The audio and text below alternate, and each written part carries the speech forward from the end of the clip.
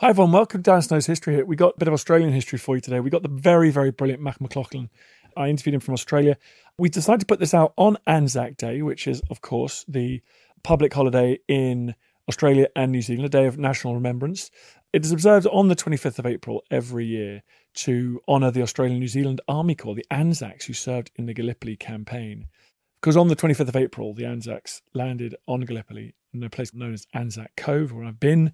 I've seen the horrific topography, the conditions that they would have faced there as they tried to scramble up from the rocky beach onto the high ground above with well-sighted machine gun posts firing down on them. So it's a very special day for Australians and New Zealanders, and it's a great day to talk to Mac McLaughlin. He is a historian, podcaster, author, TV presenter, total all-round history legend of Australia. It's a great honour to have him on the pod. We actually, about a month ago, I wanted to put it out on Anzac Day. The issue with that was, back then the biggest problem we faced was Australia's wildfires.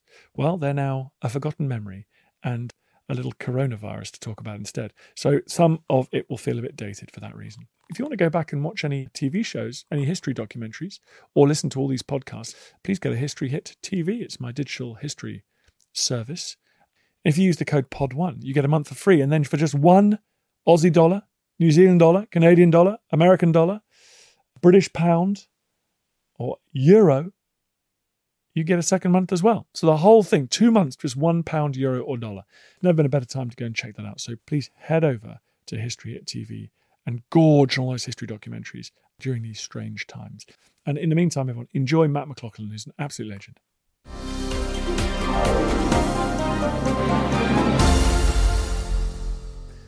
Matt, great to have you on the podcast. Great to be on the show, mate. So you know what? I had a very weird thing. Last night I had dinner in London, UK, with one of the guys from the architectural firm who's got the contract to build the new war memorial in Canberra, the multi-million-dollar war memorial. That's quite a big operation. Are people excited by that? Is it sort of controversial? I think people generally are pretty excited about it. Whenever you say the word War Memorial or Anzac in Australia, everyone gets pretty excited. But it has been absolutely controversial because at a time when other public institutions really scratching around for funding, this sort of $500 million grant to expand the Australian War Memorial has been received quite controversially. And, you know, I think it's good that we have these discussions because war remembrance in Australia, our remembrance of the military and our respect that we pay to the Anzacs is fantastic, but it does come at a little bit of a price as well. So I think the expansion to the War Memorial is just a perfect example of the controversies that exist around that. What does history mean to your audience in Australia and generally, do you think, to Australian people? It's a really great question. I mean, Australia is relatively young compared to the UK, compared to Europe, compared even to the USA in some respects. And so history is a bit of a funny one out here, I think. It's absolutely dominated by military history. And our respect for the Anzacs has been called our secular religion. And I think that's absolutely right, that it is all dominating this notion of Anzac and Gallipoli and the First and Second World Wars. I mean, it's a wonderful thing. I would never take that away, and I'm part of the movement to make sure these men and women are remembered. But at the same time, it does tend to dominate in Australia, and it does tend to exclude other chapters of history. And we have a wonderful history in Australia. We have a very bright and fascinating history, but it does tend to get a little bit crowded out at the expense the domination of military history. So I think that's changing somewhat. I think in the past it's been virtually 100% military history, but that is changing somewhat as time goes forward. When you do broadcasts about the First Fleet or about Cook, 18th century, what's the response like? It does push a few buttons with people. People are interested in colonial history, convict history, First Fleet, all those things you just mentioned. That's really about it. Through my podcast, you know, you look at the downloads when we do a story about Kokoda or Gallipoli, or even something like the Battle of Britain that Australia wasn't so directly involved in, and we see those downloads go through the roof. But then if you do something like colonial history or the First Fleet, it does tend to drop off significantly. So I think there are definitely people that are interested in those topics, and I think colonial history, the founding of Australia, I think those are topics that are of interest to people, convict history in particular. But as I said before, we also struggle with this issue that the military history dominates to such an extent that it doesn't leave much room for anything else. I think there's also an issue that Australia hasn't, in a lot of ways, come to terms with our history, as we perhaps should have, that there's still a lot of questions that revolve around Australia Day and the arrival of the First Fleet. Australia Day is called Invasion Day by the Aboriginal people. So, I mean, there's so many chapters of our relatively recent history that we haven't really come to terms with at all. But as I said before, I think it is changing slowly, and I'm hopeful that in the coming decades we'll have a fresh look at the whole story. Talk about Aboriginal history. You bring that up. How able are Australians to access Aboriginal history, both in terms of sources and historical record, but also in terms of enthusiasm? Do people connect with it? In the way that when I talk to New Zealanders, they seem to be coming to an interesting place with their Maori past. I think there certainly are very good sources to do with Aboriginal history. There's been a wonderful oral history tradition. There's been wonderful recordings done by the National Library in particular, has recorded wonderful stories of Aboriginal people. And there is a very rich history, and it is there to people who want to look at it. But there's been a resistance, I think, and I'm talking generally here. I know that there are scholars that have done wonderful work into the Aboriginal story, but I think when you talk about the general public, there's been a resistance there. We haven't really reconciled our relationship with the first Australians out here.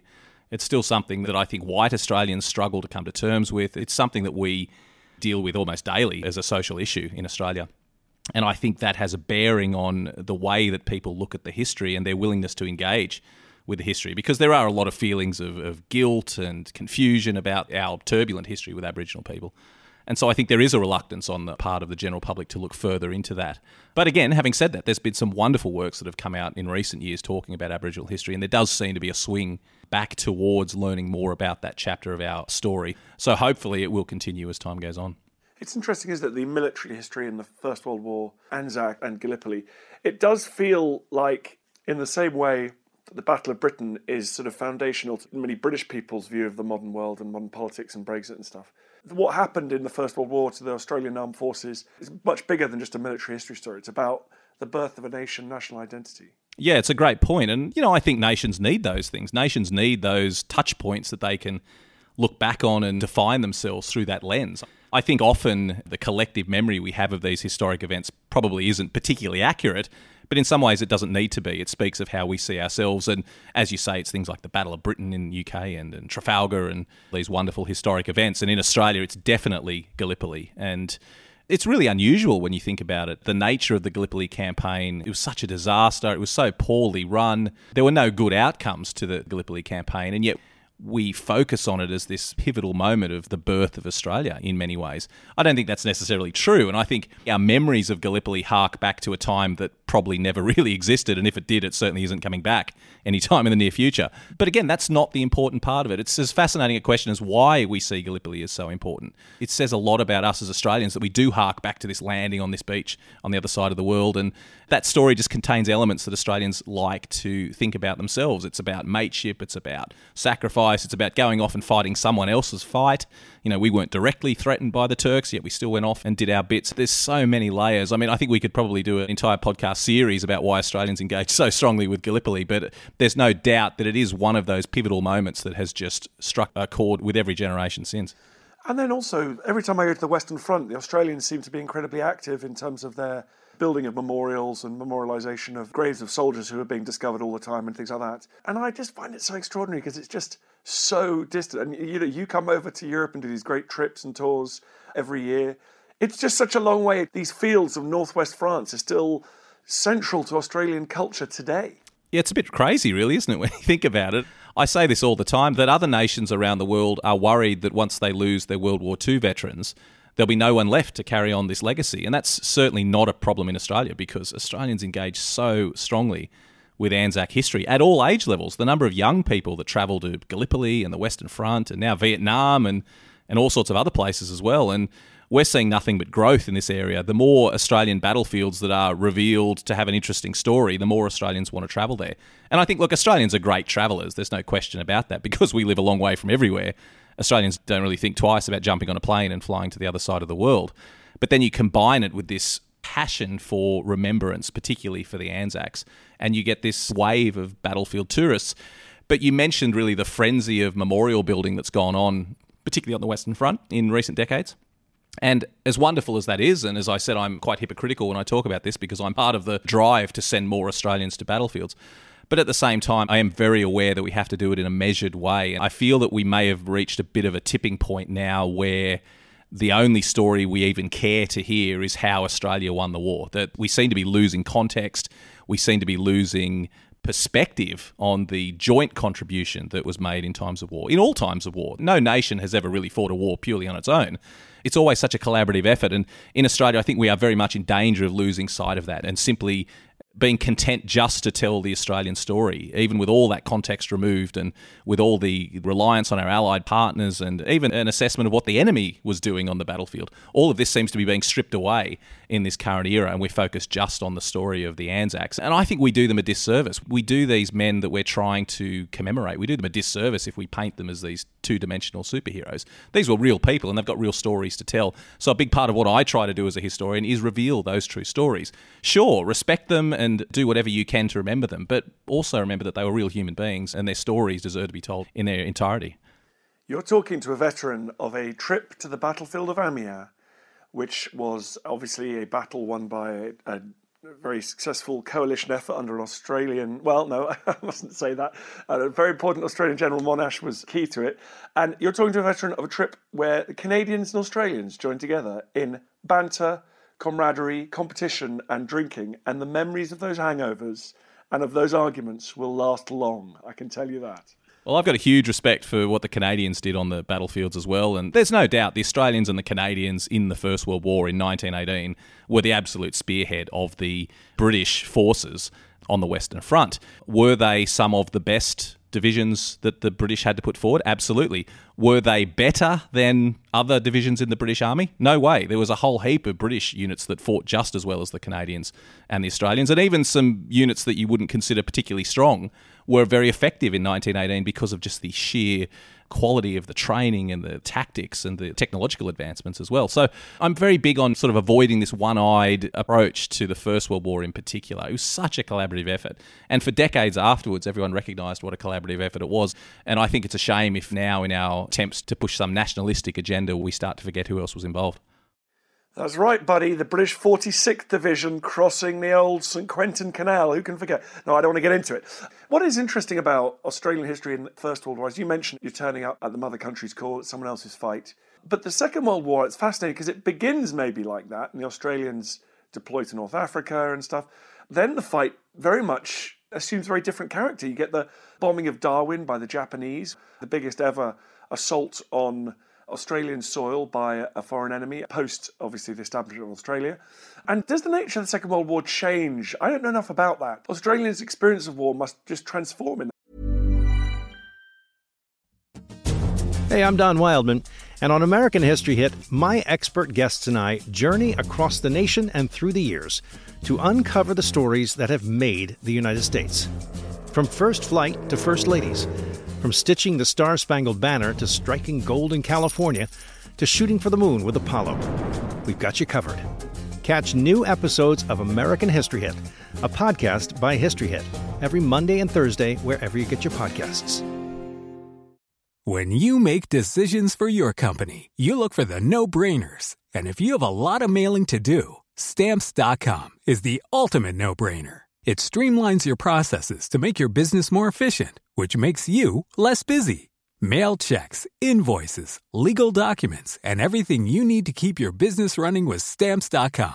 Seamlessly connect with every major marketplace and shopping cart. Schedule package pickups and see your cheapest and fastest shipping options from different carriers, with rates up to 89% off USPS and UPS rates. And with the Stamps.com mobile app, you can take care of mailing and shipping wherever you are. Make the same no-brainer decision as over 1 million other businesses with Stamps.com. Sign up with code PROGRAM for a 4-week trial, plus free postage and a free digital scale. No long-term commitments or contracts. That's Stamps.com. Code PROGRAM. Looking for the perfect gift to celebrate the moms in your life? Aura frames are beautiful, Wi-Fi connected digital picture frames that allow you to share and display unlimited photos. It's super easy to upload and share photos via the Aura app. And if you're giving an Aura as a gift, you can even personalize the frame with preloaded photos and memories. And also remember, when using messaging apps, they shrink the photos. You cannot print those out. You cannot blow them up. This is high quality imagery going to one of the most important people in your life. The Aura app is super easy to set up. It takes about 2 minutes, and you're going to love it. There's free unlimited storage, add unlimited photos and videos, and invite as many people as you want to a frame. Right now, Aura has got a great deal for Mother's Day. Listeners can save on the perfect gift by visiting auraframes.com to get $30 plus free shipping on their best-selling frame. That's AURA frames.com. Use code DANSNOW at checkout to save. Terms and conditions apply. Oh, there's absolutely no doubt that the Second World War was a huge wake-up call for Australia. It absolutely terrified Australia, both in terms of the general public, but also our policymakers as well, and the way we saw ourselves in the world. Because if we hark back to the First World War, Australia was effectively a colonial outpost of Europe in the middle of the Asia-Pacific region. Britain was our major trading partner by a long way. Even though we were a sovereign nation, much of our foreign policy was determined in heavy consultation with the British. So it was not an extreme concept that Australia would join a European war. It made absolute sense for us. Our nearest neighbour was German New Guinea, only a couple of 100 kilometres away from us, was a German colony. So in the First World War, it made perfect sense that we would enlist and do our bit. It was in our interest to make sure that the Allies won the First World War. And I think you're right that we went into the Second World War with a very similar attitude, that this was really the First World War Mark II. It was basically, we began that war with the same ideals that we'd gone into the First World War with. But as you say, by 1942, when the Japanese were marauding through Asia and right on our doorstep, it was a huge wake-up call to Australia. And our reliance on Britain as our key partner was strained, to put it mildly, that we always felt that Britain would be there to defend us. And I think we felt in 1942 that Britain was preoccupied with what was going on in North Africa and in Europe. Britain was adamant in its insistence that we keep our troops in North Africa to continue fighting the Germans when the Japanese were on our doorstep. And so it was a huge wake-up call to Australia, and we were quite panicked for a while about where we would fit in the world, and we couldn't rely on Britain for defence. This was a tangible example of Australia coming under attack, and we felt that we couldn't rely on Britain in the way that we always had assumed that we would. So, of course, enter the new partner in the region, which was America. And I have to say that America was very supportive of Australia for its own reasons. America had a huge level of self-interest in making sure that the fight could be taken to the Japanese and to use Australia as a base to do that. But regardless, when we needed support, America certainly took the opportunity to step up. And the Second World War marked a very big transition for Australia from focusing away from Europe and towards our own security in the Asia-Pacific region and a much closer bond with the US. And that continues today. I mean, obviously, we'll always be very close to Britain, but when it comes to strategic and tactical decisions made in the Asia-Pacific region, America is by far our number one friend in that concept. And look, I think it's important to have a stable Western democracy in the Asia-Pacific region that Britain and France and Germany and America can rely on. And I think that's a role Australia fulfills very well. But there's no question that the turmoil of the Second World War, the panic that ensued, the threat from the Japanese, massively swung Australia's focus away from Europe and Britain and towards our friends in America. For the international audience that might not be as familiar with those pretty tense months of the Second World War, how much of a threat was Japan to Australian security? It's a really interesting question because recent research has revealed that we weren't quite as under threat as we thought we were at the time. So obviously the attack on Pearl Harbor, the Japanese advance through Asia, began in late 1941, and then by the early months of 1942, Japan was moving very rapidly through Asia and the Pacific. Our perception was, at the time and for many decades later, that Japan would capture New Guinea and then their next step would be an invasion of mainland Australia. And that was how we interpreted much of what we saw going on. The attacks on Darwin were seen as a softening up before the big landing. The midget submarines that came into Sydney Harbour in 1942 were seen again as precursors to this huge invasion. And the Australian government was very active in encouraging the general public to feel that the Japanese were going to land at any moment. The famous World War II poster that circulated throughout Australia in 1942 was the stereotypical yellow-skinned, buck-toothed Japanese soldier standing on a map of New Guinea and about to set foot on a map of Australia with the big slogan, "He's coming south. It's fight, work or perish." So this was very much the idea that the Australian government was pushing for the general public because it encouraged men to enlist, it encouraged women to work in ammunition factories, it encouraged people to buy war bonds. There was a very solid reasoning behind why they wanted Australians to think that an invasion of Australia was the next Japanese step. But more recent research has revealed that wasn't the case, and quite controversially that the Australian government also knew that that wasn't the case, that by 1942 the Japanese had determined that an invasion of Australia was completely impractical, that the landmass was too large, it would require too many troops.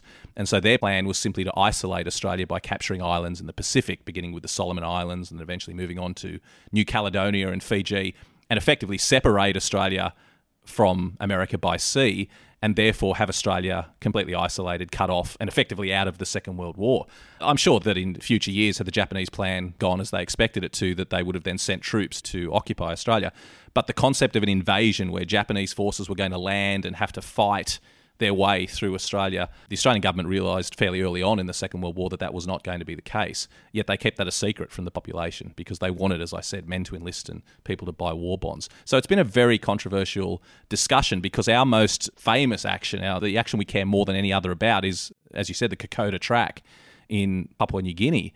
And there's a feeling in Australia that if we play down the risk of invasion, that we are somehow suggesting that the importance of the New Guinea campaign is lessened.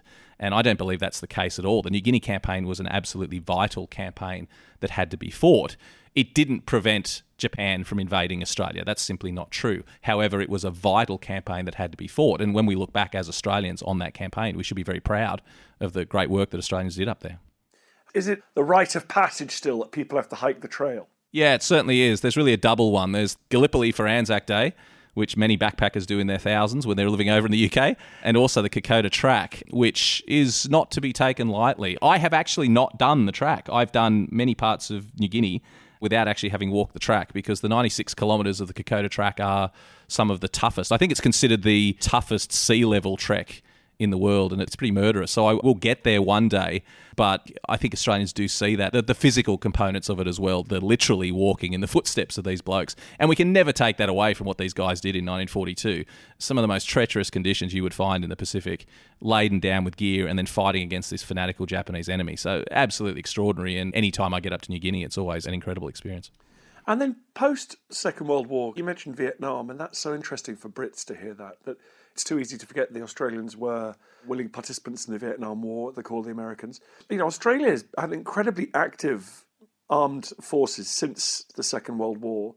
Has that been as controversial in Australia as in the UK, for example, turning up to George W. Bush's wars of choice in the Middle East and Afghanistan?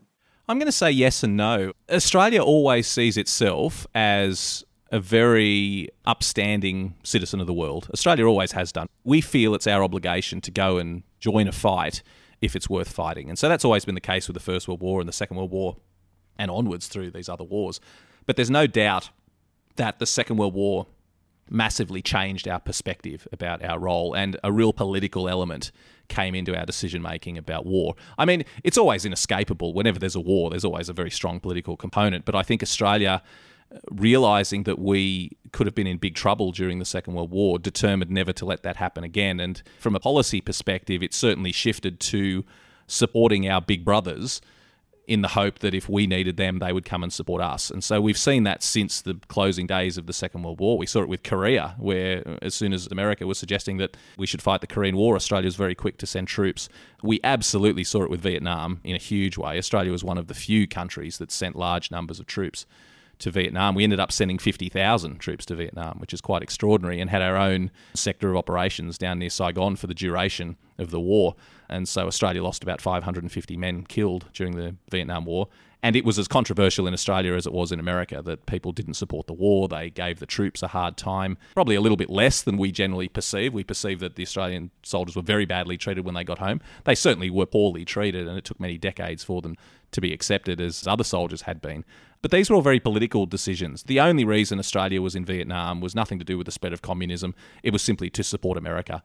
And at the time, we were concerned that Indonesia was becoming a threat to our north, and we just felt it was handy to keep our big brother in America on side if we ever needed to call on them. So pretty much every war we've fought since then has been along the same lines, that we felt it was our responsibility as a citizen of the world to participate if required, but also we've noted the fact that by being a very good ally of countries such as the US and Britain, we could rely on them if we ever needed help. So that's what led us forward to, the more recent conflicts, Afghanistan and in particular Iraq. Again, Australia was one of the few countries to actually put their hand up and join in the whole Iraq adventure. John Howard was Prime Minister at the time in 2001, was in New York during September 11, during the attack on the Twin Towers. And he actually invoked all the Anzac Treaty, the wartime treaty, to support America during that terrorist attack. So Australia sees it as sensible, and I agree, it is sensible foreign policy to support our larger allies. But it has led us into conflicts that perhaps we, in hindsight, would not have participated in. It's also a difficult one because if we look at something like Afghanistan, Australia participated very strongly in the war in Afghanistan, but we only lost 41 men killed. And that was a direct result of Australia's decision that we have to be involved in this to be shown to be supporting America, but we don't want to see bodies coming home on the news every day. So the Australian troops in Afghanistan, I think, fought that in very difficult circumstances, certainly with their hands tied behind their back, because they were in a position where the Australians just did not want to risk casualties, yet we still wanted to be seen to be contributing. So I know that it caused a lot of friction with our allied partners as well, particularly the British, who are obviously carrying a lot of the weight over there, that the Australians were there in spirit, but not as much as they wanted them to be in practice. So, it's controversial stuff, and it's inescapable to separate the political decisions from those decisions to go to war. But there's no doubt that Australia's current and previous foreign policy over several decades has been determined by showing our support for particularly America, in the hope that America will come to our aid if we ever need them. I guess last question, Matt, and this is connected with your kind of Aboriginal past, because people say, well, it's the way we manage land, and the Aboriginal peoples managed this land a different way. They were able to ensure that Australia was a livable space fit for human habitation for millennia. Do you see a kind of crisis for Australianness in the next few years connected with that history, that failure to reconcile, that ambiguity about exactly who you are and what you are? I think there was a risk of that. I think for the last 10 or 20 years, that's been a risk that it would turn into a crisis of identity. I'm a sort of a blind optimist, Dan, and I have faith in humanity, and I can see changes going on. What we have to remember is Australia has been governed by mostly conservative governments for decades now. So Australia, all in all, is relatively conservative in our outlook. And yet, when we see these bushfires, there was a huge backlash against the Prime Minister and the way that he dealt with the crisis. There was a huge awakening, I think, with a lot of people of the need to do things about managing climate change. There was a lot of respect shown to Aboriginal people who spoke up at the time to say that we might have some ideas about this as well, about how we can mitigate this risk in the future. So I'm always heartened to see that even though superficially we may come across as slightly too conservative and not really having our finger on the pulse of what needs to be done, I'm always heartened by the fact that whenever these great tragedies occur, that people do come together and the discussion does tend to broaden and we do tend to find our way through. So I'm fairly optimistic about it. I am seeing Australians embracing Aboriginal culture in a way that they haven't before. I'm seeing us recognise things like climate change. I'm seeing things like, Australia's always been perceived as quite a racist country, which I've never quite seen because Australia is one of the world's most multicultural countries and always has been. And so I don't think on a day-to-day basis that there's a particularly high level of racism in Australia, but maybe institutionally there has been in the past. And I'm starting to see that soften as well. So I think times are changing, and I'm hopeful that Australians have averted a crisis of identity and are on a path to better understanding of our past, and especially as it relates to the modern era, because I think that's so important. I think we have to understand where we've come from. We have to understand why we've made decisions that have led us to, whatever this term Australian really means. And I think we have to understand where we've come from, and we have to then relate that to what's going on now and look for opportunities to do better in the future. So I'm quite heartened in the face of these big tragedies. They're absolutely awful. The way Australians came together during the bushfires and other similar natural disasters we've had recently has been very heartwarming, and hopefully it enables us to get a better perspective on what it means to be Australian and to hopefully make better decisions moving forward. Well, Matt, you and I are going to be doing some work moving forward, hopefully this summer. What are your plans? Tell everyone how you get people to connect with history. I'm just a history nerd, and I love talking about history, not just Australian history, but there is a fair quantity of that. But my Living History podcast, my YouTube channel, I really just enjoy making great content telling these stories. And I'm so privileged that I get to do it. Walking the battlefields with my Matt McLaughlin Battlefield Tour company is wonderful. But I'm just so privileged that every day I get to tell these historic stories because they're worth telling. It's worth remembering these stories. So if people want to hear more about what I'm doing, they can subscribe to the Living History podcast for more great history content. They sure can. Matt, thank you very much for coming on the show. Thanks, Dan. It's been a pleasure. I feel the hand of history upon our shoulders.